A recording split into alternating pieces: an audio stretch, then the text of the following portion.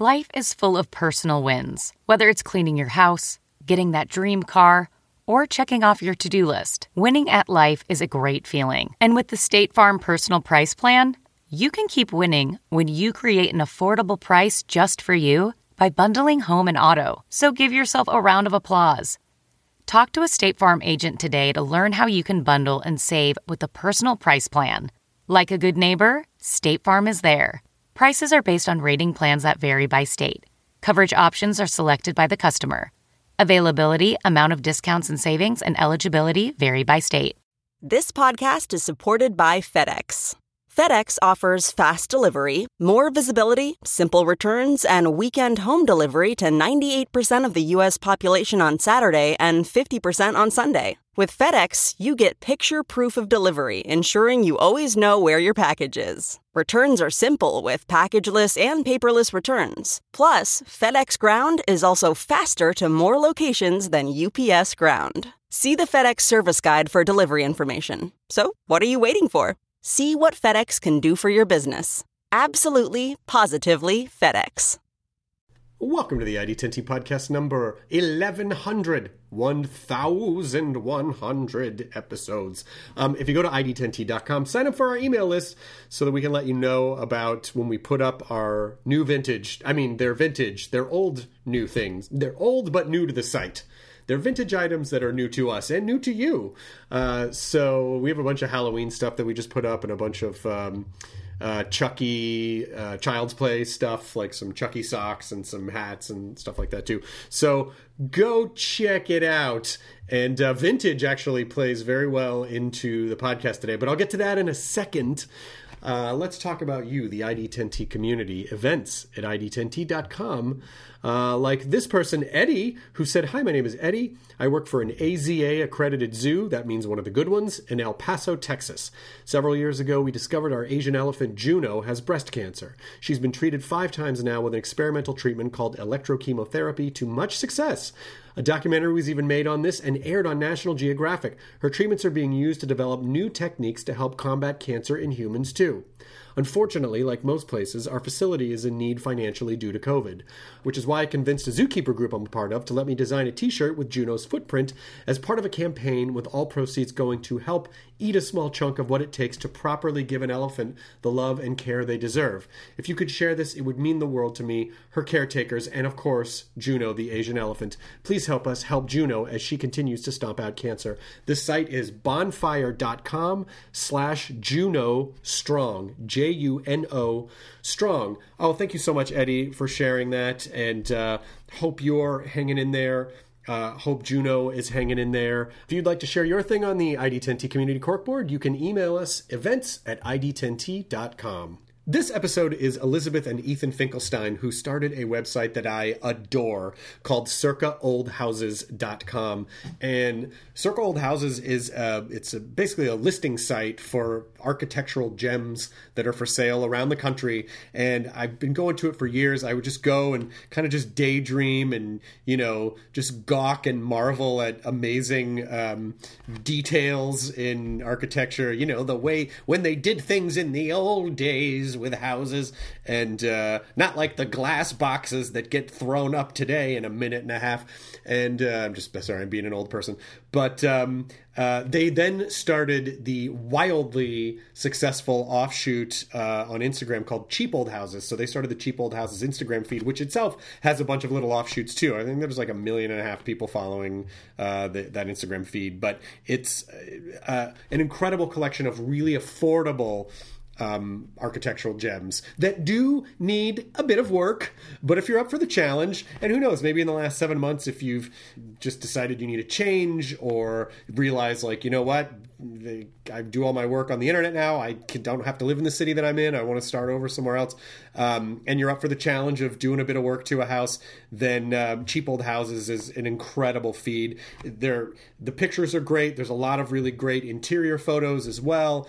And whether you're looking to just scroll through and daydream, or if you really are looking for, for yourself, for a change, then it's a phenomenal feed. Elizabeth has such an incredible eye, and everything that she posts on any of the feeds and Circle Old Houses, they all just have an extra special something to them. So I highly, highly, highly recommend it. Again, the homes on Cheap Old Houses, I believe they're under 100,000, all the houses on there, and they do need a lot of work and some love. But if you're like Elizabeth and Ethan, or you're like Lydia and I, and you see a house that might be run down, but it has really gorgeous bones or really special elements or a really amazing history, and you feel like, you know what, I see the magic in this, I see the beauty in it, I need to save this house, I can restore it, I can bring it back to its former glory and preserve it, then it's definitely a feed for you. It's at Cheap Old Houses again on Instagram, and then there's a bunch of offshoots of it as well, and circaoldhouses.com. So I just had such a wonderful time talking to Elizabeth and Ethan, and just sort of like nerding out about house restoration and preservation. So I just want to thank them so much for their time, and also for what they do to preserve and help promote restoration of architectural history. And even if you're not into those things, there's so many wonderful lessons in this podcast about starting a thing that you're passionate about, getting it up and running, scaling it up, having realistic expectations, and kind of designing the type of thing that you want to do around the kind of life you want to have. So there's plenty of stuff in here, even if you're not addicted to house restoration sites. Here's the ID10T podcast number 1100 with Elizabeth and Ethan Finkelstein as we roll the thing. Initiating ID10T protocol.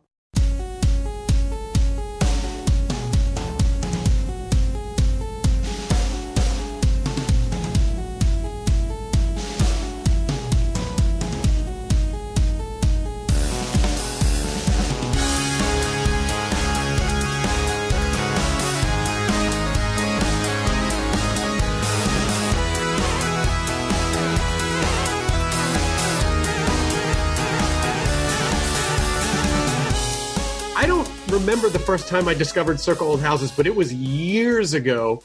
And because my wife and I are amateur house restorers, and we live in a historic home, and we've restored other homes. And when I discovered your site, it was like, holy shit, this is the thing that I've been waiting for, a website that calls all of this stuff together. It is...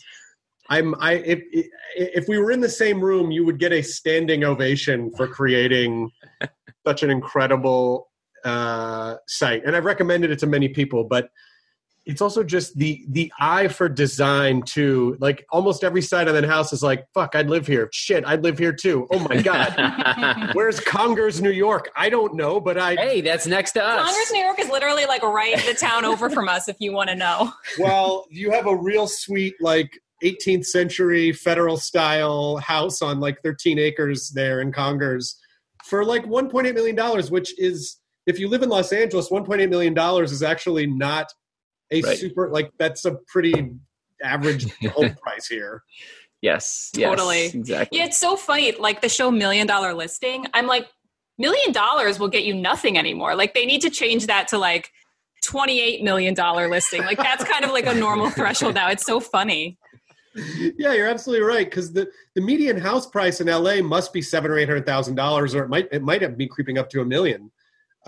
So you're absolutely right. That's if that show were if it just took place in LA, they could just call it like median price house show.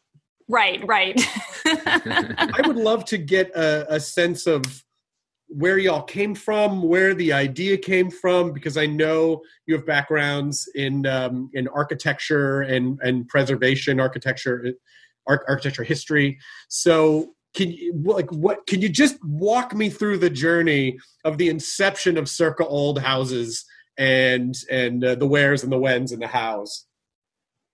Yeah, well, it's it's kind of Circa really is like the meeting of our minds. Ethan runs a digital design and marketing agency, and I'm just an all old things nerd. Like, we both have old houses in our lives. His grandmother had a 200-acre farm in New Hampshire, and it was actually going up for sale, like kind of when we first met. And it was a 200-acre farm. It was going for $600,000. It was a federal style in the 1700s. It was built, and I think we were dating for a few weeks, and it was kind of like, hey, Elizabeth, you want to like move to this farm with me on the middle of nowhere in New Hampshire? And I was sort of like, I don't even know you yet, but I was also like, wow, this is like a man of my own heart, like, because we're gonna do that someday. And it's so funny how we're always like, to us, it's like we're gonna get that old farmhouse someday. We just are constantly sort of talking about. So I think it's been this epic dream and journey to fulfilling that. And we had a kid along the way, and I've been married for many-ish years, and have been just trying to chip away at it slowly, and this has been one of the brainchilds to kind of get there. We really wanted to make old houses cool because, like, I have a master's in historic preservation. I've gone through sort of like the traditional world of preservation and testified at all the like community board hearings and the Landmarks Commission hearings and done all the kind of academic stuff. And I'm like, why is the median age person at these meetings like so much older than me? I would be asked to be on every single board of an old house all the time because they wanted young people to join, so they would ask me, but I was like the only one. And I was like, why? Young people love cool old things. I know they do because they're like spinning vinyl records and they're wearing vintage clothes and like posting on Instagram with filters. Yeah, I'm like, this is like, what is the preservation world missing? So we were like, let's just start a site to make old houses cool, because my parents were trying to sell their house and wanted to market it. It was going to take a specific buyer who wanted an old house. And every realtor who kind of came in was like, oh, it's four bedrooms and 2 baths and this and that. And they saw nothing of the 1700s character, of the huge fireplace, of the like warmth that you feel on a Christmas morning, or, any holiday for that matter.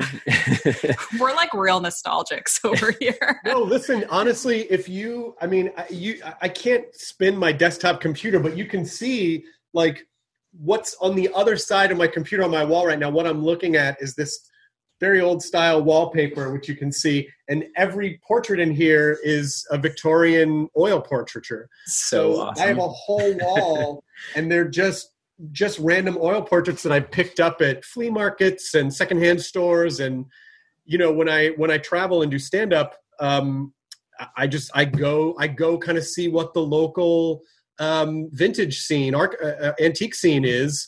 And so I'll just grab like something from an antique mall and throw it in my suitcase. And so do you like going to auctions? Antique auctions? Yeah. I mean, there are a couple of good auction sites that I've actually been stingy about not mentioning on the podcast. I'm like, I don't want the word to get out. But, almost everything in our house is old. It's vintage, it's antique, stuff we brought back we have a big armoire we had shipped back from Austria that we found in Salzburg. Like, everything has a story, and I see it all as that we're curators of these things at this moment in time, and hopefully we'll then pass them down. But our house looks like a frickin' natural history museum. It looks like a vintage store. And I'm looking in your background and I see like a really cool old cabinet in the background and some really great warm wallpaper. It's real nice. This cabinet in the this cabinet in the back, like I was at this antique shop with my mom, and it's like it was handmade by someone in like probably 1800-ish. And it was passed down in the family, and the great-grandmother was passing away, and none of the kids wanted it. So it ended up, this woman bought it and was selling it as an antique. And I'm like, I'll take it, and I'll write her a letter and tell her that I wanted it. Because I'm like, how can you? Because her whole family didn't want it. Yeah, no one in the family wanted it. And I'm like, well, it's, it just, I know. I can't Go get imagine IKEA. No offense to IKEA, but, wanting anything that doesn't have a story. I mean, that's like the fun of things. And why have anything if you don't? But going back to what Ethan said about auctions, if you haven't run the country auction circuit, it's hilarious. Like the people the food they serve, it is a whole subculture unto itself. Like there were there, I remember when we were there, and these two guys behind us were like these like two like big burly biker dudes, Harley and they dudes. they were like bidding, and they ended up bidding on this like little violet Demitas like teacup that they won. And there's just people, like you get to know the people and what they're there for, and everybody's like a little bit crazy in their own way after like these crazy niche things they sort of love. So it's a very, very funny world. It's a whole, like, probably if I had nothing else to do every Saturday night, I would go to an auction because it's just so funny. Wait, is that for their own personal use, or is it dealers that are buying stuff to then sell? I think it depends which auction house you go to. Yep. There are some that are definitely more higher end auctions that get dealers. But I grew up kind of way upstate New York it's far enough away from the city that it doesn't really attract those people. So it's much more like country auctions, and there are definitely some people who are looking to resell, but a lot of people who just like want to collect. Well, it's crazy just that idea that that someone had to craft the thing by hand. And it's also just like the subtle imperfections where like it was not made by a machine and it's aged because of however it was used. Like certain parts of it may wear if people's hands were opening one. It's like everything about it. It's just that this living 3-dimensional diary of a bunch of stories that we probably will never know. There's no way to know, but you know that they're imbued in the pieces just by nature of the fact that they have survived for 1 or 2 centuries. What's the oldest piece of furniture that you have? I think a lot of our stuff, we love primitive, sort of federal style furniture. Yeah, like things that were really handcrafted. I don't know. I split my love for like really handcrafted stuff and really like kitschy mid-century stuff. So I would say 1700s. Yeah, we have some stuff from like the 1700s because a lot of the auction houses near us, my parents live way upstate New York, which is right on the border of Vermont. So you get a lot of like really early American houses that are selling their stuff. Whenever anyone passes away, the family sends everything to the auction house. And it's usually just because the houses were very, very old up there. And that's kind of the style that you get a lot of very early stuff. A lot of shaker things are in auction houses up there. And honestly, it's fun to be into something that is not super expensive. So being into primitives right now is like the easiest thing. If you're into mid-century modern, you're spending tons of money on, so it's almost like niching within the niche to kind of find out, If you know where to go though, because I feel like, the word is out on salvage and upcycle and vintage. And so, there are sites out there that have gone up. It feels like 10 to 20% a year, and probably because some of these aggregator sites take a big chunk, and so the dealers are having to hike prices on things. But, there are things now that I feel like were a few $100s maybe 5 or 7 years ago, and now are like 1,800, 3,000. Yes. It's like, fuck, just wait a minute. This is a great cabinet, but is it, I don't know if it should be $4,800. And so I think part of it is, I don't know, I guess where I'm going is there going to be a Circa Old Furniture offshoot at some point? Well, are you familiar with Cheap Old Houses, our Instagram feed? Very well, yes. I follow Cheap Old Houses. Like I follow Cheap Old Houses, Historical Homes of America. There's like 3 or 4 that I follow that, yes. And Cheap Old Houses is such a stroke of genius because Circa's great if you can spend, $500,000 up to, $3 or $4 million. But Cheap Old Houses is such a brilliant idea because it really, I feel like this audience you were talking about, the younger people who might like this kind of, just didn't know where to go to find these things. So it's like, I don't know where to go to find this type of thing. So you're basically spoon feeding that for, houses for $100,000 or less. And they're all just amazing. And now it's like, I think we're proving in the last 6 months, it almost kind of doesn't matter where you live. If it's like most of our work we're doing via Zoom. So have you noticed an uptick in the last 6 months in traffic and interest and activity? Yeah. We typically average on cheap old houses like 10,000 new followers weekly. Oh my gosh. Which is amazing. But since the pandemic, it's been like 20 to 25 new followers weekly. People, this whole thing about that realtors say, like location, location, location, that's always been the mantra of real estate agents. And it's so different now. Location, it has such a different meaning for people. It doesn't have to be tied to your work anymore. So it opens up the possibilities for so many more opportunities. Yeah. I mean, I think also the media has kind of caught on, as well as just like the word, everyone was, it was so weird in the middle of the pandemic or the very intense period. I think it was like, and we knew we had to be like working extra hard because like this content was the only positive news almost that anyone was receiving on their Instagram feed. Like people were just dreaming and their minds were exploding as to, because they were stuck in these cities or in these apartments or wherever they were. I don't know, just freaking out. And then seeing a plot of land on 5 acres for $60,000, you're like, what? Yeah. In an old farmhouse. Aspirational, and it's so transformed. It's so, yeah. I mean, we look at properties all the time, and I don't think it's not that we're going to, move to Congress, New York, but I showed my wife that 18th century federal property and she was like, oh my God, that's gorgeous. And, come be our neighbors. Yeah. Congress. I mean, if it weren't for the winters, I guess, because my wife's from Connecticut and we really do like where we live, but boy, so, like more and more, we're just like a ranch property somewhere, we'll put some friggin' bees on there and get a couple goats, and as long as we have good internet so we can work from there, it does like what else? We don't really, we'd be okay. So I get it. I really do. I look at your site just to daydream, and I'm sure that's part of it for most people. Yeah. Well, I think the houses on cheap old houses are particularly interesting, not necessarily just because of their prices, but a lot of them need a lot of work because they've been either neglected for a long time or they're in places that haven't had the kind of investment that, where you live or where we live. So where we live, right outside of New York City, every time a house gets sold, the kitchen gets renovated, the bathroom gets renovated, and then new people move in and they redo all that. And it's like, it's constantly flipped over and over. So every 10 years is the latest trend of, this kind of tile or whatever. Yeah.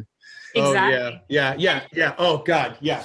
And I just get so, whenever I see like pink granite countertops, I just want to scratch my eyes out, it's like, well, that was the trend 15, 20 years ago. And now I feel like it's, the open concept and the, fake marble. I don't know. Well, trends move so much more quickly now than they did back then. I mean, Greek Revival as a style and was popular for like a million years. If that existed today, it would be like 1 year and then the whole next thing we'd be onto it. So if you update your kitchen this year, it's going to look bad by next year. If you don't work with the style of your house and make it look correct to what the house is, it's never going to look wrong if you work with a house. And what's cool about the houses on cheap old houses is because they haven't been flipped so many times, they're kind of like these amazing little time capsules. And I think that's what makes them so fascinating, because you can it's the only sort of consistent feed where you're constantly going to see like an original Tudor kitchen. And it's so fun to see things in their original condition like that. Even if the paint's peeling and they've been neglected, just seeing them kind of untouched and unchanged is really amazing. Yeah, some of the like craziest properties are the ones that are like these crazy pink kitchens, or where they're so in this capsule of time that no one, like basically people rip them out every single time they see them. And the mantra has been just get rid of this stuff. This is so gaudy. It's dated or whatever. And now it's like there's such a needle in a haystack to find some of that stuff. And it just, people go wild for that period because it doesn't even exist in time. Well, it's also having the right, I think it's also having someone with the right eye to say like, well, instead of completely, because there are certain things, if your house is old, and has never really been updated. There are certain things that made sense 100 years ago that don't. It's like now people have more clothes than they had 100 years ago. Totally. Now people are a little bit taller. Like there's more space. Like people need more space. There's more kitchen stuff. We have TVs. We have, computers and things. And so what elements can you preserve? Like how can you preserve the maximum amount of elements to still keep it in that period, but then expand it in a way that's useful to now? And I feel like not everyone, some people just kind of go with that all or nothing, like just rip all this shit out and just put in just make it cheap and easy. And now we briefly pause to thank our sponsor for this episode of the ID10T podcast, ExpressVPN. So perhaps you've heard of the term surveillance capitalism, but it basically just means that big tech companies can monitor what you're doing online, mine your data, and then target ads back at you by monitoring things like searches, messages, video histories. But when you run ExpressVPN on your device, it hides your IP address, which makes it much more difficult for them to do those things, to sell your data to advertisers. ExpressVPN also encrypts 100% of your internet data to keep you safe from hackers and prying eyes.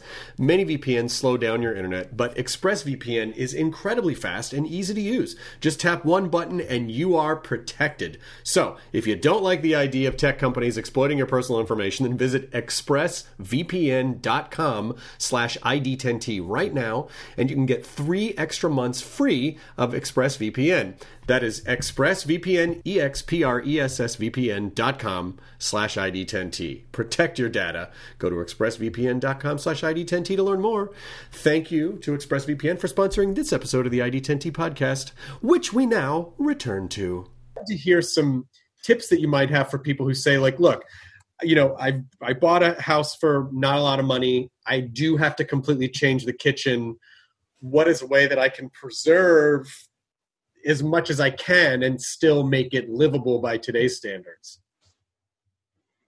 I would say for the kitchen, as an example, I mean, if it's a farmhouse, you go get very simple. You don't need to do, your granite. You don't need to have all this great cabinetry, all this. You need to have storage. You need to have a pantry. You need to have some of those functional items, but you don't need to make it open concept with an island and totally disrupt the sort of flow that was intentional. Elizabeth has probably way more to talk about. Yeah, I'm a little obsessed with kitchens. I think, even though I hate cooking, which is so funny, but I want a kitchen that looks really good.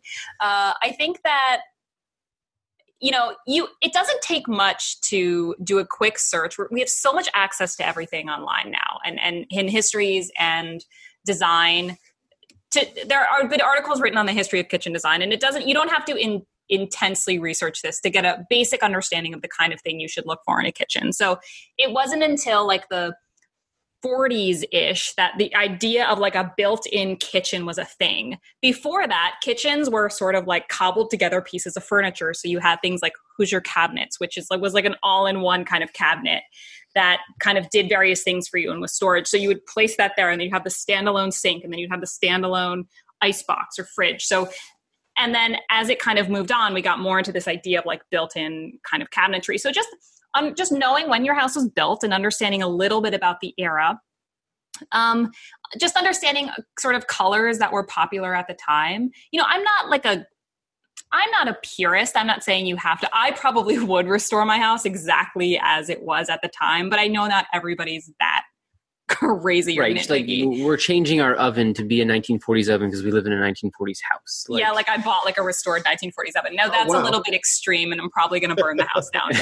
It's being completely restored. It's not a hack job to get this oven.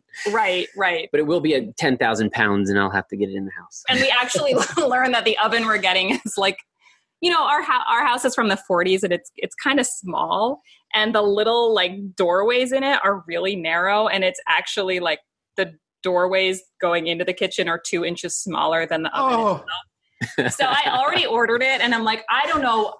This is so typical. I have no idea what we're going to do, but it's going to be totally worth it when the oven I think what you're going to do is you're going to have to pull a door jamb off, get it through, and then reattach the door jamb, and then Yeah, I mean, anyways, Chris, this is a whole thing. Ethan's like, oh my gosh, this is so typical. But it sort of never ends. And I feel like we're constantly in a state of restoration because it's just something that we love to, do. And it really just feels like a form of expression where you're living in the art. You get to live in it. It's like you get to experience it. Instead of just look at it, it becomes a part of your ecosystem. And to me, that is, it's such a fun thing to do. But of course, there's a million ways so we have this like little pool house thing, and we're going to kind of turn it into, like a little bit of a music room and a game room.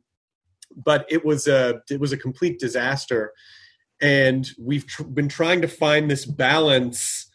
It's like 5 different styles all at once. Like we got this burned Japanese yakisugi wood for the outside, but then everything in it is salvaged. So there are a couple of windows that are from a Tudor place. There's a door that's the bottle glass from an old Spanish place. And we're trying to find the perfect balance of getting all of these. Like because our house is Spanish, so we got barrel tiles for the top, but they're black to go with the yakisugi. And so we're trying to find the perfect balance. Like, can we balance all of these styles together and make them talk to each other so that it doesn't, because there's a real fine line between like a cohesive piece and then just a fucking mess. It's so true. Well, there's always eclectic style. You can fit it right in there. Yeah, I know. Architectural historians are always like, we don't know what style is. It's eclectic. They call it eclectic. I think whatever you're going to do, I always say just do no harm to the house. Don't throw out your original windows. Don't remove original stuff. Like if what you're doing is reversible, or it's doing something on top of the house, or now granted, if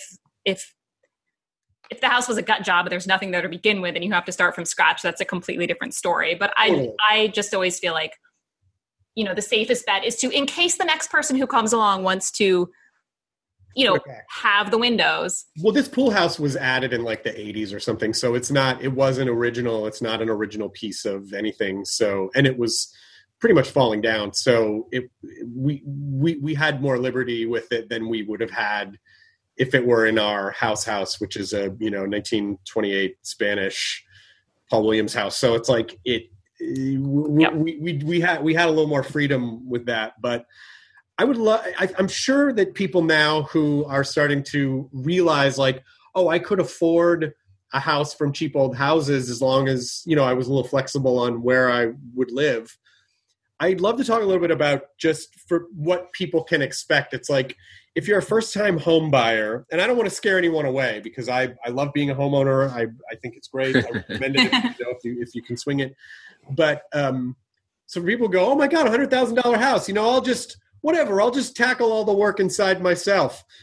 It is that thing, that journey of like, okay, but just know that once you open walls, you don't know what you're going to find.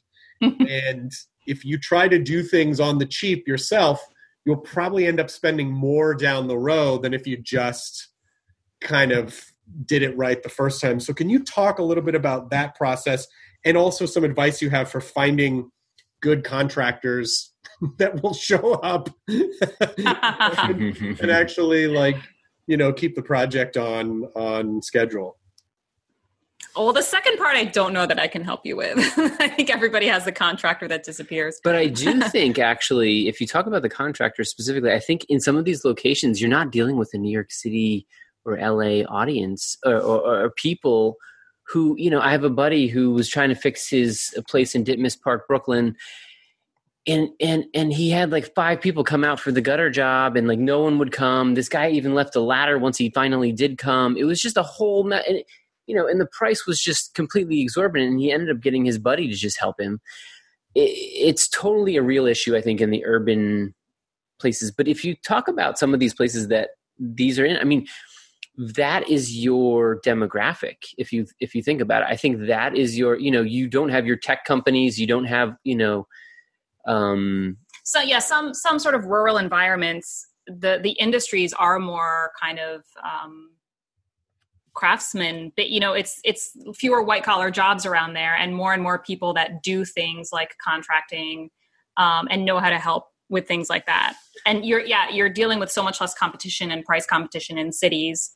And I would just say, what's that? They're more accountable to each other because it's a smaller town. Totally. So absolutely, and they all really important. And they all know each other, so you can find someone who does it and ask, word of mouth and that sort of thing. I think word of mouth recommendation is sort of the kind of best. Jewelry isn't a gift you give just once. It's a way to remind your loved one of a beautiful moment every time they see it. Blue Nile can help you find the gift that says how you feel and says it beautifully, with expert guidance and a wide assortment of jewelry of the highest quality at the best price. Go to BlueNile.com and experience the convenience of shopping Blue Nile, the original online jeweler since 1999. That's BlueNile.com to find the perfect jewelry gift for any occasion. BlueNile.com. This episode is brought in part to you by Audible, your go-to destination for thrilling audio entertainment. Whether you're looking for a hair-raising experience to enjoy while you're on the move or eager to dive into sinister and shocking tales, Audible has an exclusive collection of thrillers from best-selling authors that will keep you on the edge of your seat. Like James Patterson's first audio-only thriller, The Coldest Case. Experience stories like never before, where every chilling detail is brought to life by captivating sound design. Plus, as an Audible member, choose one title a month to make yours forever. And now, new members can try Audible free for 30 days. Just visit audible.com/WonderyPod or text WonderyPod to 500-500. That's audible.com/WonderyPod or text WonderyPod to 500-500. And I think getting back to your first point about, I'm just going to do this myself. And, when I was 20, I swear that I was like, yes, I can do X, Y, and Z. There wasn't even the YouTube that we had, all the stuff, the access points that we have on the internet now that we can look into this stuff. And even now, before I get into a job, and we are not like big contractor people. I mean, we've done some renovations, et cetera, but, and obviously, most of them are historically accurate, but I think I would probably be totally over my head at that when I was going to buy that farm with Elizabeth, 200, that was a 1700s house, and didn't have the money to actually do anything with it. But like beautifully naive too. Like a lot of people who do their first project say, I'm glad I didn't know what I was getting into because I never would have done it. And yet it turned out to be the best thing I ever did. I think of it a lot like parenting. So we have a 5-year-old, and 5 years ago after I had that baby, I was literally like, what did I do to my life? I'm never going to sleep again. This is crazy. And like, who would ever have a second child? Like, who does this? Who ever recommends this? And so, but of course, then you come out of it and you realize it's also the most rewarding thing you'll ever do. And you love your children. And it's kind of like a house, yes. Is it hard? Yeah. Are some of the greatest things you do in your life hard? Right now, Ethan just heard me go on this diatribe the other day about this, but I feel like we build houses now and we implement technologies to make our lives super easy, where we just sit here and we yell at Google to like turn the lights on for us. And we don't work with our hands and we don't get up and do things. So therefore we have to go to a gym to exercise because we're not moving our bodies. Right. And we're not doing satisfying things with our hands. And those are it's human nature to need to do that. The mental health kind of component of this, where you're like trying to figure something out. You're trying to do something to, better yourself. You're sitting there on Twitter or whatever, soaking in the political environment or whatever it is, and you're not doing something positive for the world and the community. And you're just kind of sucking in all this, negative energy that the internet kind of breeds. Unless you're following circle houses or cheapo houses, exactly. Then it's all positive. That's the breath of fresh air. Thank God. That's the air freshener. If the car smells like farts in old Burger King, Circle Old Houses is that gorgeous pine air freshener that just hangs from the mirror and makes everything okay. It just makes it all okay.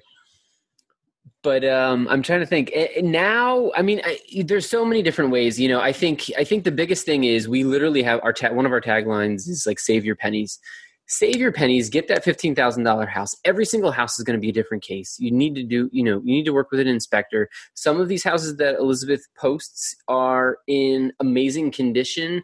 They might just have some paint issues and maybe need a new water heater and, have some things that you can live with, We've seen some houses that don't have toilets and a kitchen and anything, and you have to bring all that stuff in, and just the stuff that will go in there, is going to cost you a ton of money for those appliances on top of the wiring, the insulation, all the carpentry, don't even talk about foundational issues. So, really do your homework. You can't just buy a house. I mean, I think the media has recently kind of been like, people are buying houses, unseen on Instagram, via cheap old houses. I don't think anybody is that naive. I think everybody knows they're getting into work and they want that project. I think, we've had some stories of people like flying across the country or driving across the country to see some of these houses.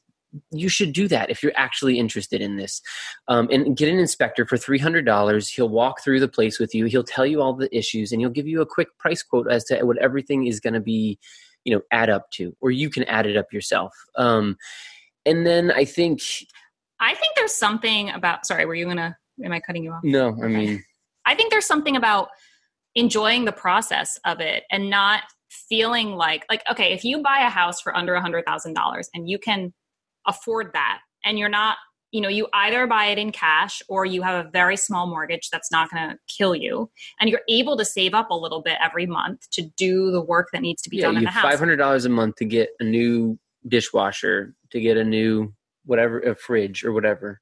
Right. And then you work on it over time. I think there's this, my uncle said to me a few years ago, he's like, kids today want to start where I ended up. Like, I didn't have my really nice house until I was like, older, and everybody wants that like Instagrammable house within like a month. We're going to move in and we're going to that's the HGTV of it all, though, where you think, oh, this will be done, this will be done in 6 weeks. And it's going to be like this, showcase style. Like, well, it's not. And it's going to cost you $30,000. Right. It'll cost you. Yeah. I know. I see those sometimes. Like, what the fuck? Yeah, I talked to this guy named Chase Morrill, who's has this amazing show called Maine Cabin Masters, and they do these renos on these cabins for like $25,000, but they are essentially like camp cabins. It's like they don't. Yep. They're amazing inside. They do such amazing work, but it's not quite, it's like the budget on a house will be a little bit more. And so that's what, just as long as people expect that. And I think there is a little bit of a Dunning-Kruger thing, which happens, which is that study, which basically said like, people don't know what they don't know, and they will generally assume that they know more because they aren't aware of what they aren't aware of. And so they might go, oh, it's really easy to like fix up a house, and I'll just get some YouTube videos. It's like, well, yes, maybe for like patching holes and things, but you really need licensed people to do foundation work, to handle the electrical, to make sure that you're not taking out a support beam. Like, unless you're a structural engineer, be very careful because it can compromise your life and your safety. And you don't want wires going up in walls and blowing up. And just the amount of time. I mean, we kind of say it's time or money. You can throw money at it, or you can, spend time on it. It's going to take you probably 10 times as long to do the thing that a professional is going to take to do. And if you don't want to pay them that money, then you have to sacrifice your time. I mean, I would never recommend anything structural or, electrical. So you have a fire or what, oh my God. I would love to kind of walk through a little bit, going back to the thing about like when you started Circle Old Houses, and just the kind of the meta story of like the passion project. I assume it was a passion project when you started it because you said, "Oh, I just want to show people that these old houses are cool, and I want to aggregate them in a really great way." And obviously, you have marketing background and you have architecture history background, but are you also still working Country Living? Yes, I'm the real estate writer for Country Living. My wife and I just did a story with them because she started this trend where she puts up I came home a couple years ago and there was a Halloween tree. And I go, what the hell is this? And she goes, oh, I wanted a Halloween tree. We'll roll it into a Thanksgiving tree and then roll it into a Christmas tree. Nice. That's amazing. Holiday tree up for like 3 months out of the year. So we're, in a couple of weeks, we'll put up our Halloween tree. So we just did a thing for Country Living. And so you was it just a side project when you started, or did you guys both go, you know what, we really are going to go all in on this. I'm going to kind of push everything else aside. Or did that take a little bit of time? I'd love for people who are thinking about starting their passion project, how much of their lives, how quickly are they willing to let it take over? Okay. So, well, first of all, you're talking to two people who really firmly believe in the freedom of working for ourselves. And you know, we're big on just like financial independence, on independence of our time. Now, that's not to say that we don't work all the time, right? But we can work from anywhere, and we that's have the dream of being able to work from anywhere. But yeah, and I think that, you know, so when we started Circa, we were just sort of looking for, I don't know, you know, we've had a lot of ideas. When I was living in Brooklyn, I just kept starting blogs about this, that, and the other thing, and they were cute and fun, but they were never going to really like be a business for me. And Circa, I'm trying to think like how we came up with the idea of Circa. It was one of the, I mean, there's so many stories, Chris, and it's like, you know, how dense are people or thick are people in terms of just their complexity. But one of the things was, you know, we really wanted Elizabeth to have a gig. She was working with me in Brooklyn. We were doing my digital marketing agency, and then essentially, you know, she left her full-time job, preservation, and then she moved on to work with me. And then it was like working together in the same company, especially for something that I kind of created. She needed her own project. So we ended up kind of getting this project. It was Circa. She had the challenges in her life of her parents trying to sell the house. We also wanted something that she could do and we could have a baby. So literally we planned this thing like 4 years before we had a kid. And we're like, okay, how do we make something so you can work from home and not have to stress about not being home with our child that was not born?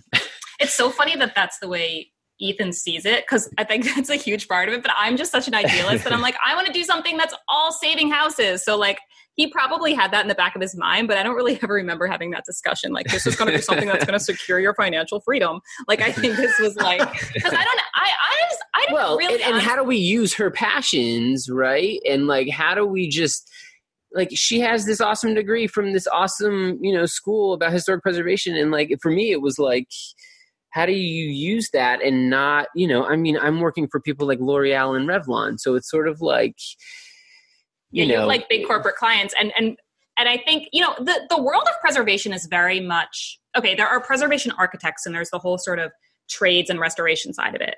But the world I was in was like the nonprofit side of it. And there was, you know, it operates in a very kind of, the traditional world of preservation advocacy operates in a certain way, and it's been operating like that for a very long time. And we kind of wanted to I just wanted to shake it up a little and be like, I wanted to, again, like we said, like bring it to younger people. And I think ultimately it started like early on, we kind of knew sort of how many houses we could actually save if we were bringing a national audience to the love of this stuff. More so than ever she could have done in a nonprofit that actually had funds going directly to, you know, something. It was almost like the core thing was like always, how do we just save all the old houses? And it was, and now like we have 40, 50 stories of people who have bought and rescued these homes. I mean, one of the funny things that I kind of see us as is like, we're like the Sarah McLachlans of old houses, you know, like we're saving these like rescue animals or, you know, these rescue houses. Oh, like the animal shelter commercial. You have to play the Sarah McLachlan song over like a bunch of dissolving images of like that are being saved. I mean, yeah, go ahead. I don't know. I mean, it sounds all plotted out. To be fair, I think that I think the only projects that ever really take off are those that totally come from your heart. If you go into anything being like, I'm going to do this to make money, there's so much work that goes into running your own business that you better want to do it every minute of every day. And we love this enough that I will push that content out day after day after day. And it never really. And Cheap Old Houses was totally an accident. Cheap Old Houses we never thought would be a business model. It was just listening. It was just listening to people from Circa as to what they loved and wanted, and they wanted cheap old houses. Yeah, like those were the ones that I started this column on Circa called 10 under 50K, where I would post like 10 houses under $50,000. Yeah. I know that column. And then people just started sending me so many houses. We had such a stockpile, and people would send me this house and be like, "Oh my gosh, look at this house!" And I'd be like, "I know." And I would look on Zillow, and it would have like 4 views, and I'm like, "No one's ever going to appreciate this." And it'd be sitting in my inbox, and I'm like, I quite literally need a dumping ground to put these things now on. Some of these, I mean, if you look at the Instagram analytics, it's like 875,000 people saw this old house. Like houses that would never be appreciated. And it feels so good that we can sort of share them with people. And Cheap Old Houses was just for fun. I never thought it would ever make money on its own. And now it's like much more of a business model than Circa is. So that's what I mean. It's like the houses from Circa are so aspirational, and the houses from Cheap Old Houses feel like, oh, these are attainable. Like I can actually, like I'll go to Circa and daydream, and I'll look at Cheap Old Houses and go, oh, this, you know, I'm sure a lot of people see themselves in the houses like, oh, this is just a little bit, you know, it's a little bit scuffed up, but it just needs some love, and it can, like, you can see the story of it. Right. It's like, yeah, right. It's like people who fall in love with troubled people because they want to save them. It's like the same thing. You know, I think that's what it is. You see houses. I hope you didn't see that in me. I don't know. You're like,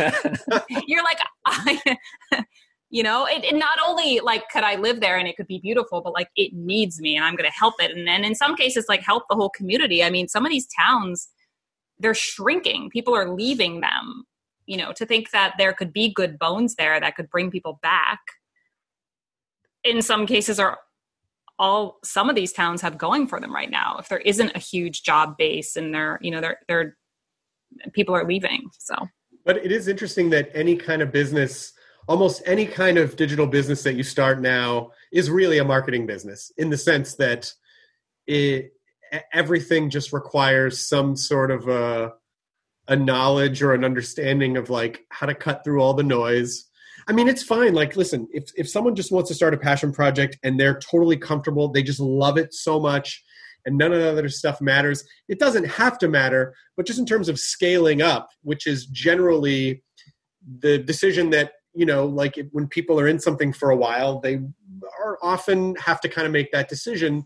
Do I want to keep this intimate in the way that it is, or how do I scale it up while maintaining the intimacy and the personality of it, but still reaching more of an audience and becoming more of a marketing thing? And so I feel like most things online now are just friggin' marketing, and social media has both helped and fucked everything up at the same time, because social media, like, I feel like pulled people away from blogs and basically had to turn blogs into brands that have a social media presence. Mm-hmm. And now I feel like a lot of the social media companies algorithmically are really focusing more on user experience and not enough on the content creator experience to help content creators cut through the noise. And so, you know, everyone has kind of seen their numbers get hacked at the knees in terms of reach. And these are people whose businesses were kind of wrecked by social media, who took them away from the blogs. And it's like, okay, guys, every time you make an algorithm change, it can really affect someone's business, like someone's personal business who relies on reaching people that agreed to follow them but aren't seeing their posts because your algorithm is deciding that it's not relevant to them. It's like, what the fuck? What are we, you know, like, and so that idea of marketing. Did this just happen to you, Chris? It's happened to everyone. I literally feel like 2 days ago recently, Instagram did something, because I feel it. It doesn't really affect my personal thing, but it affects like so many people I know whose businesses rely on an Instagram audience. Well, and when you're talking about a farm to quote unquote table, like a meat delivery service or something, that's how the farm is sustaining, besides like the local community. You know, I mean, Elizabeth has done some recent interviews with some farmers who like ship meat across the country. And to your point, I mean, it's literally how they're sustaining themselves in the middle of Idaho, you know, or whatever. Right. You can reach a bigger audience now, and you're not limited to your local community. I think one of the things is to not exist solely on a social media platform. I mean, we collect emails as well, like, because then you own your list, and Instagram doesn't own it. And if Instagram decides that they want to do something, you have no way to communicate with your people. So I think you just have to like diversify honestly, We could talk about the marketing side of stuff forever. There is so much strategy that goes into anything like this. I think we are past the days where it's like, oh, you run an Instagram feed, like, oh, that's so cute. You know, it's like, no, this is like, it's a content platform, like a magazine is or a newspaper is. I mean, it's an editorial, it's a platform, right. And it takes a ton of strategy. You're right. It's like everyone has their own little personal magazine, but just in terms of understanding some of the marketing side, what are some of the marketing questions that you ask as you're looking at something like Circa or Cheap Old Houses, or, you know, even for the bigger brands that you work with? What are some of the initial questions that people should be asking themselves if they have a passion project, you know, and they want to kind of take it to the next level? It's finding your unique voice in it. I mean, that's what Ethan can say a lot more about this because he actually does this for a living. But I also think listening to your audience, like what is so first you have to have your niche, and then you focus on, and then what do these people want? You know, I think for Circa, the real estate agents want their houses lifted up. They don't want to be a dime a dozen in, you know, on Zillow or whatever platform. They want to be lifted up to a platform that makes them look good within a collection of other things that look good. And, you know, that's consistent. I think for Cheap Old Houses, I mean, some of these realtors, for example, obviously the people love it, but the realtors, it's kind of insane to hear some of the stories behind the realtor side of it, because we've had, you know, we've posted some houses and like hundreds of people have called the realtors, and the agents on the other line in, like, you know, some small town, America, is like,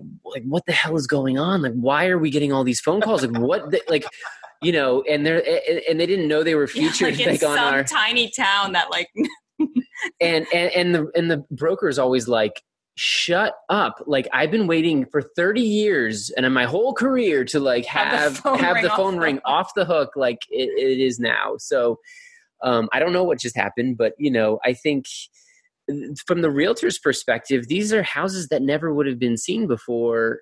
And now they're able to get them, you know, make their client happy and, you know, sell the house, and see, you know, the community, it benefits the community as a whole too, because, you know, you're restoring that house. Well, I feel like we picked a pretty easy field. Like there are some fields that are harder to do this because they're more oversaturated. Like the old house real estate world was not oversaturated. It is now, but when we started, we're like, gee, we're going to make old houses cool. Like we're the only people that are doing that. Like most of the real estate sites that were focused on old houses were, you know, a little older looking. Like they just, and this is, I'm not throwing shade at older people at all. I mean, there are like,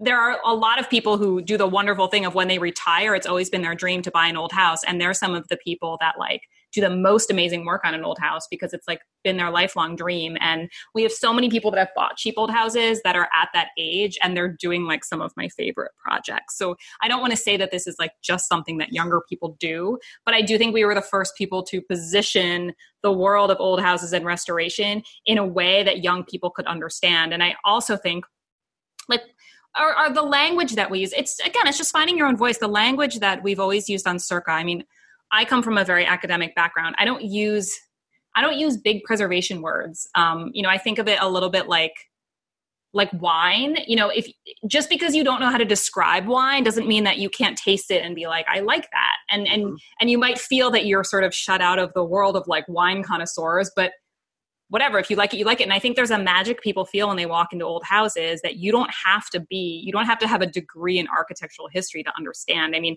I was a little kid growing up in one, and I felt the magic of like the secret room. We had a secret room in my house that was like a little corridor connecting to the two parts of the house that were built at separate times. And I think that, you know, we wanted to tap into that magic and not exclude anyone. So our language has always been very celebratory, very positive, very just like familiar and friendly, so as to not, you know, alienate or. And for us, there's always away. Like that, I don't know, the visceral feeling of you're passing by an old house and you see it kind of, you know, as you're cruising by or whatever, and you know, I remember as a young kid too, like, well, I wonder what's going on there. Like I wonder, you know, you just have this like super curiosity, and you know it's like falling down or whatever, and you can't help but look. It's like this, you know. Like I think everyone, even people who wouldn't say they're preservationists or old house people, like have seen that fixer upper and feel that like you're curious about it. Like everyone has the story of that house in their town growing up, of that like creepy house that everybody wondered about, that had all these stories connected to it. Do you ever feel like you're settling? For your foundation, that is. Maybelline's new Instant Age Rewind Eraser Foundation doesn't settle into fine lines and wrinkles.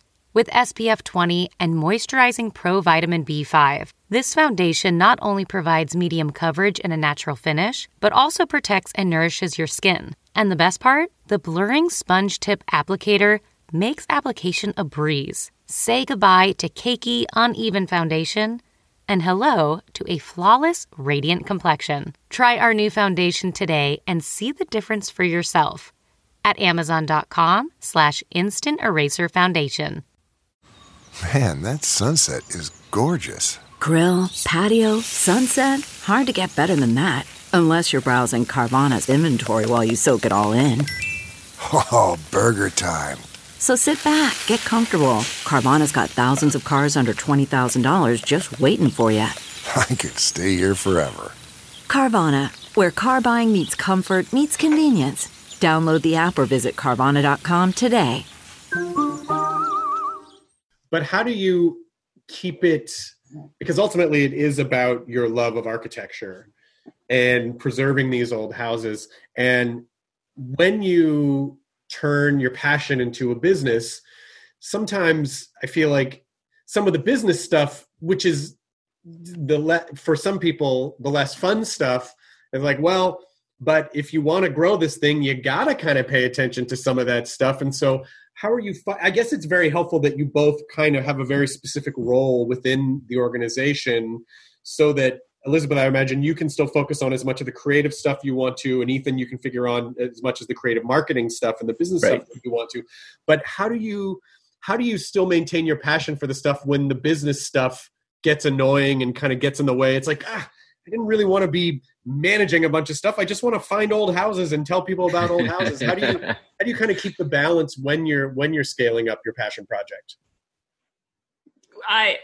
It's hard. I mean, sometimes you have to put in the years of work and then you have to be like, all right, I need to hire this out. Like, hopefully after you've put in years and years of work, you can, like, for instance, we sell products on Circa, like Old House, Cheerleader, Rah-Rah, like pennants and t-shirts and things like that.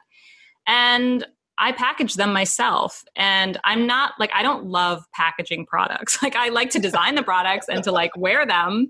And like, I love that creative part of it, but like, the actual like fulfillment of the orders. And finally, just the other day, we're having someone else help us with that. So I think it's like, have to hack at it or do it until you can get to that point where, you can turn it over. Right. And you're going to take that little financial hit but you're going to get all that life back. And then I think for the stuff on the positive side, like, for us, it's the auctions, it's going to look at houses, it's continuing to dream, it's renovating our own house, it's doing the projects that, we just like love being outside and like doing the projects in our house and tinkering. And I don't know, I think that stuff and continually having another project, like that sounds ridiculous because we have a lot of projects going on in a way right now. But, I think we're not going to ever stop that kind of creative, like dabbling into other new fun things. Yeah. My advice is like, find your voice, stick at it. Just like, don't stop, because, we know what we can turn on and what we'll get punished for turning off at this point. Like, our audience, we can't disappoint our audience in certain ways. We know what they want to hear. We know what, like, it used to be, a few years ago, we couldn't take vacation. We would go on vacation and be like, oh my gosh, I'm not going to post on Instagram for a week and the whole thing's going to shut down. I'm going to have no business when we get back. Now I'm like, on vacation, see you in 2 weeks. And I'm like nothing happens. It's really not the end of the world. I think but I wouldn't know that unless I had sort of gone through all the, I think in a sense, there are some businesses that very early on get swept up by an investor.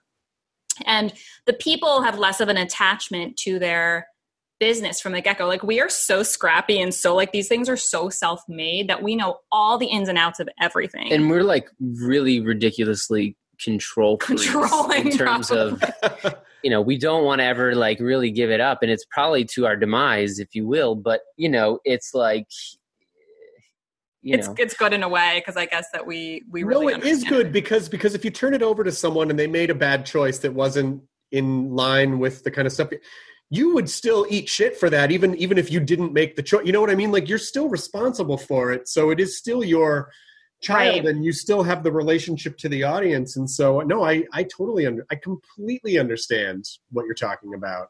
It's just because you care about it. But also, again, are you comfortable at all talking about sort of what the business model of Circa and Cheap Old Houses is? Just because I know that there's like, people can subscribe to different email lists, which are great, by the way. There's a European one. There's a farm house. There's a farm one. That's my favorite. There's all sorts of really cool different subscriptions. So I know you sell a little bit of merch, and I know there's some email subscriptions, but like, what's the core business model of both of them? So the core business model of Circa are the listings. So if you are marketing a historical home and you want to get it in front of an audience of people who are specifically looking for an old house, it's a flat fee to list it on Circa. So that's how Circa operates. Cheap Old Houses, we don't charge to post the houses on our website or Instagram feed, but we make money off of the newsletter subscriptions. So what happens is on some of these, posts, you have 800,000 people looking at a house, and then the sort of market kind of goes wildfire in terms of looking at this house, and it might become very competitive to get this house. So these newsletters offer, a deeper dive every single week into 15 more properties specifically for farmhouses. And then they also give you a little bit more opportunity to be the person who's actually going to get it, because there's only, there's not millions of people looking at it. There's less of like a pool of competition. Got it. So, but there's no like referral fee or anything, like sometimes. No, we are not real estate agents. And I think, in fact, we've looked into becoming them before, and it's, we've definitely toyed with some different business options as to how this could work. I really like I really like just like presenting the house and the marketing side of it. And I don't know if I want to do the get all into real estate agent side of it. And I think it would change. It would bring up conflicts with, like, I'm free to do so much now and kind of enjoy that freedom. Well, okay. So that's a really great point that you just made, because that comes from a place of you knowing what you want to do and how you want to live your life and the kind of balance you want to have, rather than just approaching it business first. Like, I'm going to take a swing at something where I might make more money, but I would sacrifice freedom, flexibility, quiet corners of my life because I'd be all in on this other thing. So that's a really profound kind of thing to understand, to know that that brings up a whole bunch of other responsibilities and challenges that you're not interested in. Trust me, I fight for some of the stuff, Chris, but it's like, I'm probably the one who's these always are her babies. But our family and our time, and like, we can't, like, cause I think I'm like, just like by nature, a pretty private person. So I don't like a lot of invasion into my life. So I'm always like trying to just be like, no, and say no a lot. But Ethan throws a lot of. But that's a good balance. That's a good balance that you guys have. My mom's been a realtor for 35 years or something like that, and I think the other thing that the HGTV generation has sort of brought is, it's soup's easy to just flip a house. You could just flip a house, and once in a while, I'll even get caught up and go, "Mom, should I flip a house?" And she'll go, "It's like gambling." Honestly though, I swear, I don't think it's so much like gambling. I don't know. Like, I don't know, maybe. And I'm still naive to such a degree though. That's the problem. Like, I'm like, it needs everything. Okay. And I'm like, okay. And I start to do the number. I'm like, okay, plumbing for the whole house would cost, okay, what does that cost? 10, 15, 20,000. Then and you just kind of go through all the things. And I'm like, okay, like, even if you buy the house for 50,000 and you put 100,000, 200,000 in, you're like, okay. And the market says 200,000, 250 or whatever the market is in that area. I still am that naive. And I think it's sometimes good to be naive in things in life. Like, I think that honestly, again, like we work so hard at this. And I honestly think if anyone had said like, it's going to be this much work, I would have been like, okay, no, I'll just stick with my desk job. Like, that's good. And you always say to me, you're always like, if you go into an investment property thinking you're going to get your investment out, like you're not going into it for the right reasons too.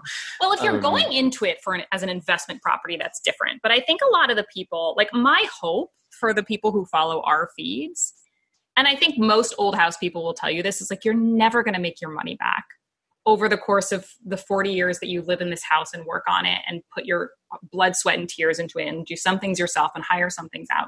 Like, you're never going to get that back. But what you are going to get back are like 40 years of like learning and the beauty of the house and having restored a piece of history and like, and yeah. And when you think of it as just like if you're thinking of it as just the bottom line, then like maybe it's not the best go thing. buy a condo. Yeah. And Florida. when people like look at it that way, well, isn't it a ton of work and isn't it going to cost a lot of money? Like, I think they're sort of missing the point a little bit. And also you don't have to own a house for 40 years. And I think that puts some people off too, when they hear like 40-year loan, they go, oh my God, am I paying this for 40 years?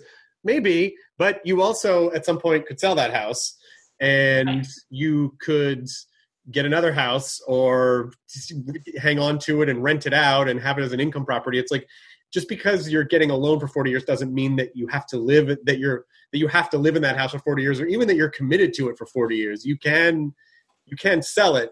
But it is good if you love it. It is good if you love what you're doing. And even with flipping though, it's just like, okay, you want to make sure that it's affordable but that the renovations can keep you underneath what the median value is in that area. And also like that you're prepared in case the house needs 10 times more. I always feel like it's always 2 or 3 times more expensive than you think it's going to be and 2 or 3 times longer than you think it's going to take. Yep. And you really have to be comfortable knowing that a 30% might go sideways. And as long as you accept that and know like, well, you'll get through it, then it's fine. But if you go in thinking it's going to be super easy, I don't want to put people off it, but I just do want them to understand like, but there is a little bit of a curve to it. They're always gonna, I mean, in restoring, you have to be a little crazy too, to even take it on first place, as your mom said, because she's like, I don't know, it's like, but, and then just to even do the thing, it's just. Yeah. Like I know we have friends who like don't totally understand what we're doing and like are sort of like, well, why would you, and I'm like, you shouldn't buy this. Like, this is not, but if you are the kind of person that feels this like drive and desire to do this, then, don't let all the people who tell you you're crazy stop you, because you'll figure it out. Like people do it. Some people just don't, and there's no right or wrong answer. Some people just see a house as a place to shower and sleep, and they just want it to be as simple as possible. They want to come in, have everything open, modern, simple, and that's fine. That's totally fine for them. But if you really want a living, breathing organism that is, a place that's going to hold the story of your life and be a part of your family and be an expression of who you are, I enjoy that journey and I recommend it to people, but it's not necessarily for everybody. I agree. And I don't think it's good for the houses either to be taken over by someone who isn't totally into it. I think that you have to be in, I don't think that the Cheap Old Houses audience represents the majority of America by any sense. It's a very loud minority and excited minority, but we're a special breed. And I'm glad because I don't want to be competing with everybody for these. No, but it's such and I know that there is a bit of a trend, like you definitely hit on something that, it's going back to the question about like, well, when you're from a marketing standpoint, it's sort of asking like, well, what else out there? Here's this need that we think exists. What else out there? What else is out there that's answering these questions? And it's like, oh, not really much, or not much in the way that I would do it. Like it's there, but it's not my point of view, or I have a spin on this that I think is really different. But again, even just a couple simple questions for people to ask themselves to help cut through the noise? Because that's, when people say, they ask me about starting podcasts or they ask me about starting stand-up or whatever, and they go, yeah, but there's so many comedians, there's so many, like podcasts, how do I cut through the noise? And it's like, well, you just be the most you are. But at a certain point, some marketing needs to kick in. And so what are those first couple of core questions? Well, what is it that you, if you could spend all your time 24 hours a day doing, like, would you be happy doing it? It really is finding your voice, and it's putting the time in to be able to find your voice.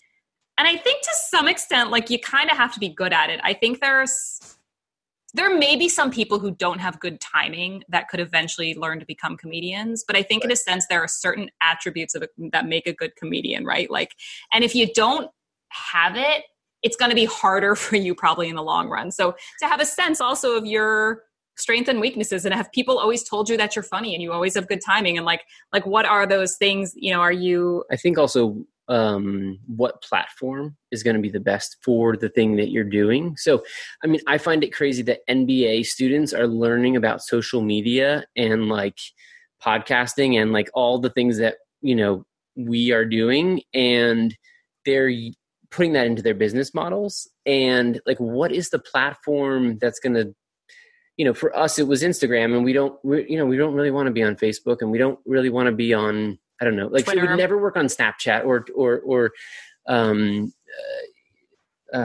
God, I'm like working on the new one, Twitter. Sure. What? TikTok, TikTok, exactly. I was thinking of TikTok. I'm like, how do you make old houses dance on Twitter? Well, yeah, but you don't TikTok. Have to be on every platform. You just have to find the one that works for you, build your audience on it, and then I do believe that you need to expand a little bit away from it, because social media moves so quickly that.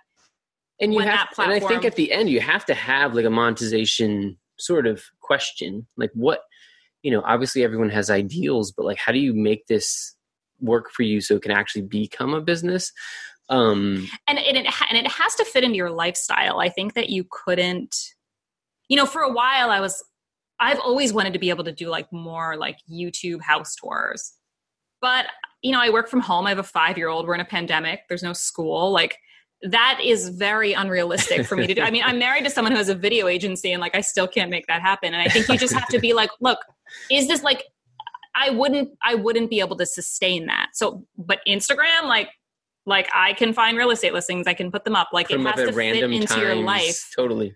Yeah. And she's always fought for that. I don't even know how she's fought for that. I fought for the videos for a while, and she's like, how, what, like, I used to do a lot more like lectures, and I was a licensed New York City tour guide. And I would give like tours, and it like just the time to go to do prep. walking tours and the prep and the to get tips. It's sort of like, oof, that business model doesn't. How do you convert that? Well, also to realize that like if your first business doesn't work, like try again. Like we've started so many things, and you just kind of throw darts and see what sticks and what people respond to. Yeah, but ultimately you knew exactly what it was that you wanted to do in terms of, I want balance. I want to work from home. I want to be able to be with my family. I want something that I don't have to answer to someone else. Like you had separate from the specific passion, you had some global ideas that you were very certain about, which helped inform how you were going to express that passion. And I think those are the important questions for people to ask. It's like, not just what do I want to do, but what kind of life do I want to lead while doing it? How do I want this to fit into my life, rather than being dragged around by this idea where you don't really have any control over your own life anymore? She has a special way to know these things, and my left arm will hurt, and I'll think my right arm actually hurts, and she's like, no, it's your left arm, and I'm like, how do you know this about my left arm? And she's good about this kind of stuff. I'm a little more, I don't know. Ethan started 4 businesses by 10 o'clock every morning, and then he has to take a nap because he's he's spent. Starting businesses is really fun. Starting things is great, but I find that the real friggin' skill set is maintaining, because Absolutely. The maintenance is the unsexy part. It's that's the daily grind of now you're with this idea every day. You've lost that honeymoon period with it. and you still have to keep it going and maintain it, you know? Well, for example, I have cheap old trucks as an Instagram. I don't know if you follow, but there's nothing to follow is the problem because I haven't maintained it. And I'm like dying to be doing it on a daily basis. But, you know, so much of life is calling me in so many different ways. And it's like the most fun thing that I have in my life. And like having my old truck and being able to mess with it. I mean, I was just in the garage the other day, you know, getting some stuff done with it with a buddy. Like just those are the things that I really want to be doing. And, you know. But it's also okay to not love it every day. I feel like we might sound a little bit like we love what we do and we love it every day and it's so great and we're so inspired to get up and work every day. No, there are definitely days when I'm like, you know, nothing really exciting is happening with it. Instagram changed their algorithm and we have no likes. And I'm like, man, this is kind of, you know, or the real estate market, it's really blah that day and there's nothing good out there and I'm not able to find content. And there are definitely days that it doesn't feel that great. And you know what? You do it anyway. You just do it and it's not the most exciting day. And then you just keep going. And then a few weeks later, something will happen or you'll get an opportunity. And I think that I think this might be a little bit getting older, but I think younger generations especially are very much like, if I'm not feeling 100% connected to my business, then it must be wrong. And, you know, there will be days when it's like, you just don't feel like doing it, you know, and you kind of wish you have a relationship with it, and not every day is going to be like the most magical day. You know, it's like some days are, you know, like with your work, it's like some days you just get through them, and then tomorrow it could be a great day, and the next day you're tired, and the next day there's a fire that you have to put out, you know, with the business. It's like, it's just sort of the ebb and flow of it. You know, you got to accept that. By the way, Ethan, I got to pitch you an idea. Since you have a video marketing agency, why not just do your cheap old truck thing as like kind of like a video podcast where your buddy comes over, you work on your truck a little bit, you guys kind of like dick around a little bit, just have some small talk, and then it's like videos of like the actual process of restoring trucks. Because to me, and I'm not like a big car guy, but I do love really interesting cars, but to me it feels like that essential quality of automotive is kind of watching something get restored. Yep. You know, and maybe there's just a pitch. Maybe there's something in there. Maybe those are some of the videos. The ideas, Chris, are like that would be so fun though.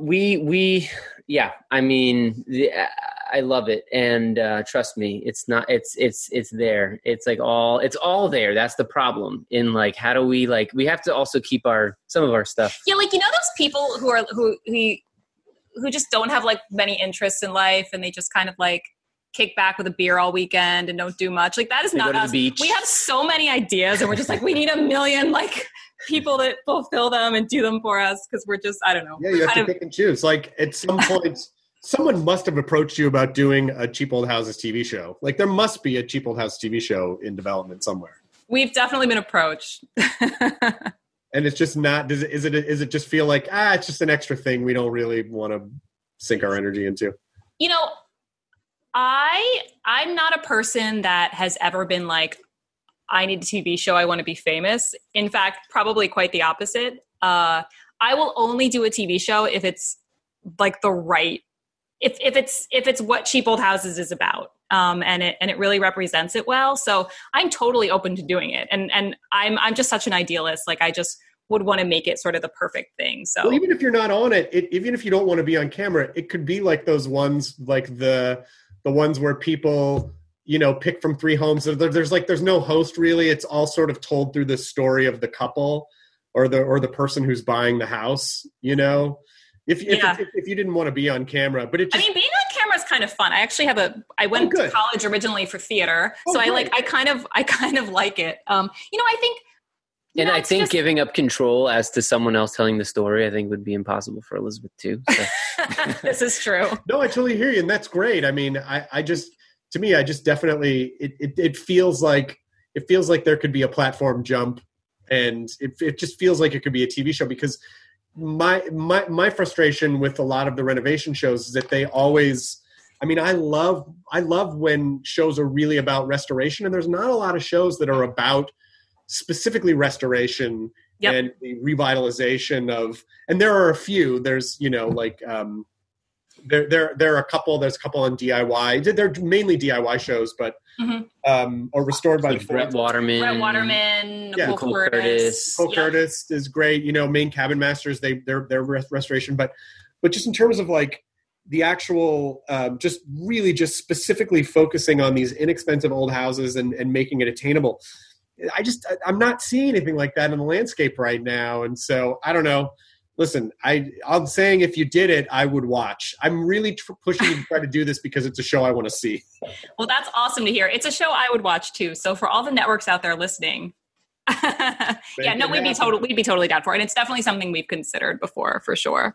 Good. Well, it's been really enjoyable talking to you both, and I think it's just such a great lesson in. Yes, it's great to follow your passion, but also have somewhat of a plan. You don't have to know everything up top. Be open to learning, be open to doing everything yourself. But also just really that core idea of what kind of life do you want to lead when you get there? Like, how do you want, and I think that's actually probably the most important question, because if something really blows up and takes off, it is kind of a best case, worst case scenario. It's like, oh, good news. Also, bad news, because you're stuck with it now, so you better love it. You better love what you do. Right. So, and honestly, making money from it might make you love it more. So you might, if you didn't, you might learn to love that. But yeah. For sure. Is there anything else that you want to promote or plug, that in the Circa Old House ecosystem that's going on? Well, if you don't already follow us at Cheap Old Houses and Circa Houses on Instagram and Facebook, and subscribe to one of our newsletters. We have newsletters for cheap-ish old houses. Those are houses for sale for under $250,000 that focuses a little bit on more expensive parts of the country where you're not going to find anything for under $100,000. We have Cheap Old Houses Abroad, which focuses on Europe and Canada. And we have Cheap Old Farmhouses, which is houses under $150,000 on 3 or more acres. And I get very excited when I talk about that one because it's my favorite. And I love researching the houses every week for that one. So... Yeah, that's great. I mean, and you can do that at cheapoldhouses.com is where you can subscribe. I hope to pick up Cheap Old Trucks someday. So, you can follow it. You might get around to it. Like if it could just be one of those things that's like, oh, I had this idea. It was just kind of noodling around in my head for a while. And then one day I went out to the garage and it all just clicked. Just knowing that it's out there. That tends to be how things happen, I think. Yep. You sort of wake up one day and it just makes sense. Like we've been saying for so long, we want to do products and we just never done it. And then one day it just made sense to do it. I have dreams for shows. You have to restore a truck and build the truck before you go on the Rubicon Trail. And it's got to get through the Rubicon Trail and the cheap old truck. Well, that's a great idea. Yeah. You have to put it to the test. It's like you restore it and then you got to put it to the test. Exactly. So who knows? Yes. Well, Chris, you got to come with me on this journey of cheap old trucks too. So I would love to. I mean, I'm anything y'all ever. I'll do anything you guys want. I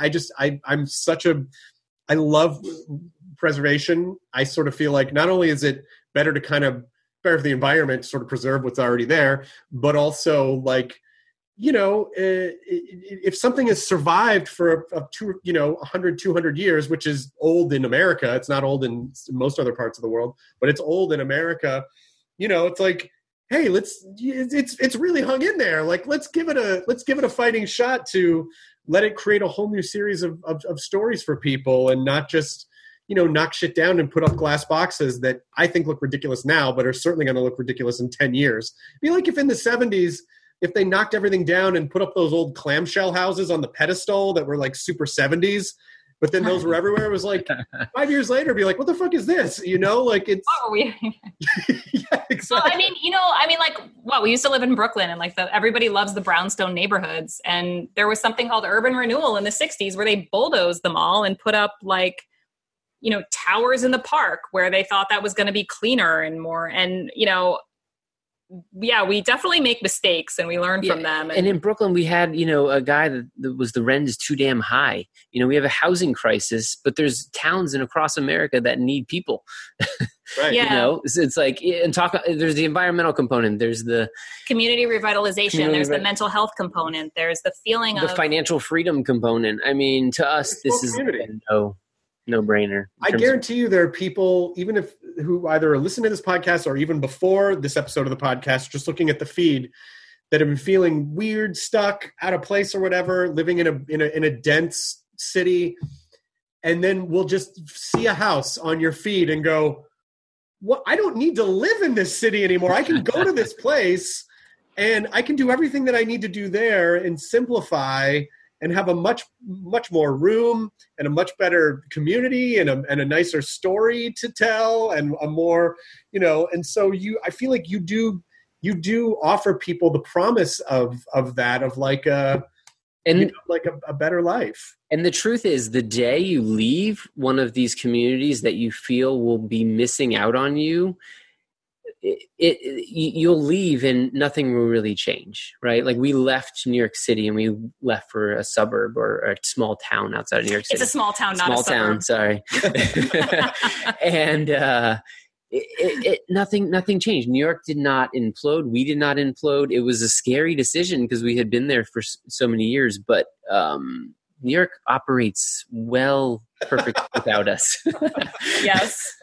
Well, yeah, it is really interesting though. I mean, and I think COVID has really just brought this out so much, this feeling of like escapism. You know, you're in your cubicle, you're pushing papers around, you're not using your hands, and you see this thing that like, you can use your hands, you can, you know, we see pixels. We don't get that sense of satisfaction that you get from like completing a project from start to finish with your hands. And so I'm not into fear mongering, but this winter, not in a cheap old house, you know, with a little bit of land or whatever, you know, stuck in your city apartment kind of scares me. I'm not into fear mongering though.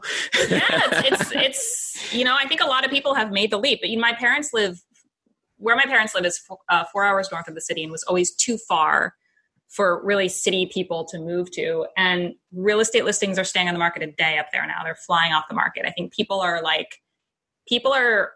leaving cities right. And I don't mean to. We love Brooklyn. I love New York City. Yeah. I love so much about it. But let's be honest, it's insanely expensive and unrealistic for most people. Yeah. And there needs to be some sort of reckoning here.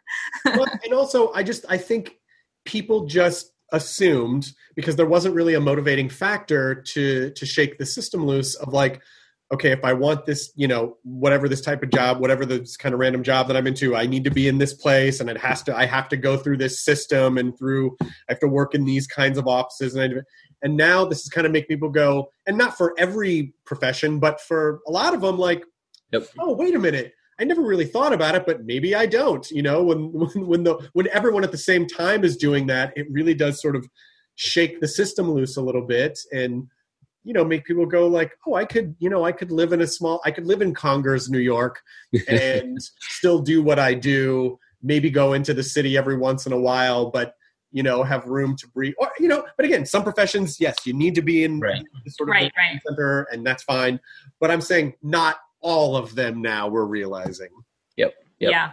I almost feel like it's like the creatives that were are a lot of the, you know, pushed out communities in a way.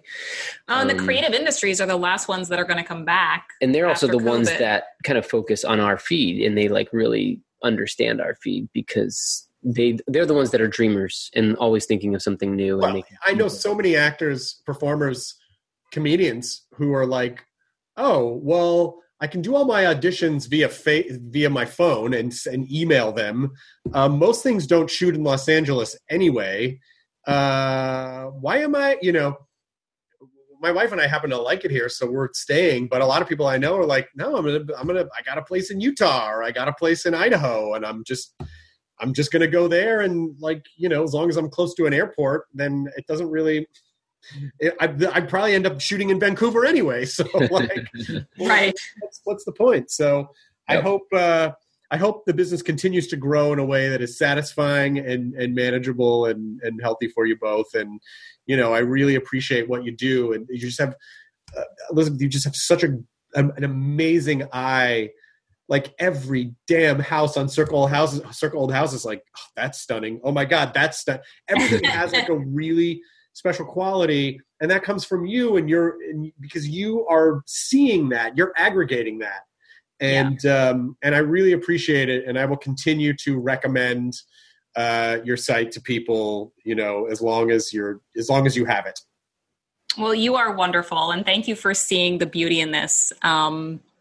It's nice to talk to, I guess, like a kindred spirit, someone who just innately understands it and gets it. So it's awesome being on the show. Thank you so much. Thank you. Yeah. Thank you, Chris. Have a great rest of your day. Good to see you both. Take care. Bye-bye. Bye. Thanks. ID10T scanning complete. Enjoy your burrito. Hey, listeners, it's Will Arnett. Our podcast, Smartless, has crossed a milestone that seemed unfathomable when we started nearly 4 years ago, as we've just released our 200th episode. Join us as we welcome the dynamic duo of hilarity, Steve Martin and Martin Short. You've seen them on screen together in The Three Amigos, Father of the Bride 1 and 2, and most recently, in Only Murders in the Building. Both are comedic geniuses in their own right, but together they are always electric. And this episode of Smartless is no exception. I don't know if I've laughed more in a single episode than this one. We discuss their career arcs both separately and as a comedy team, how they met, who is more difficult to work with, and what motivates them today. Is Steve a better banjo player than Marty as a singer? Find out on this bicentennial episode of Smartless. Follow Smartless in the Wondery app or wherever you get your podcasts. You can listen to Smartless ad-free by joining Wondery Plus in the Wondery app or on Apple Podcasts. Plus, you get to hear Sean cry. What a loser.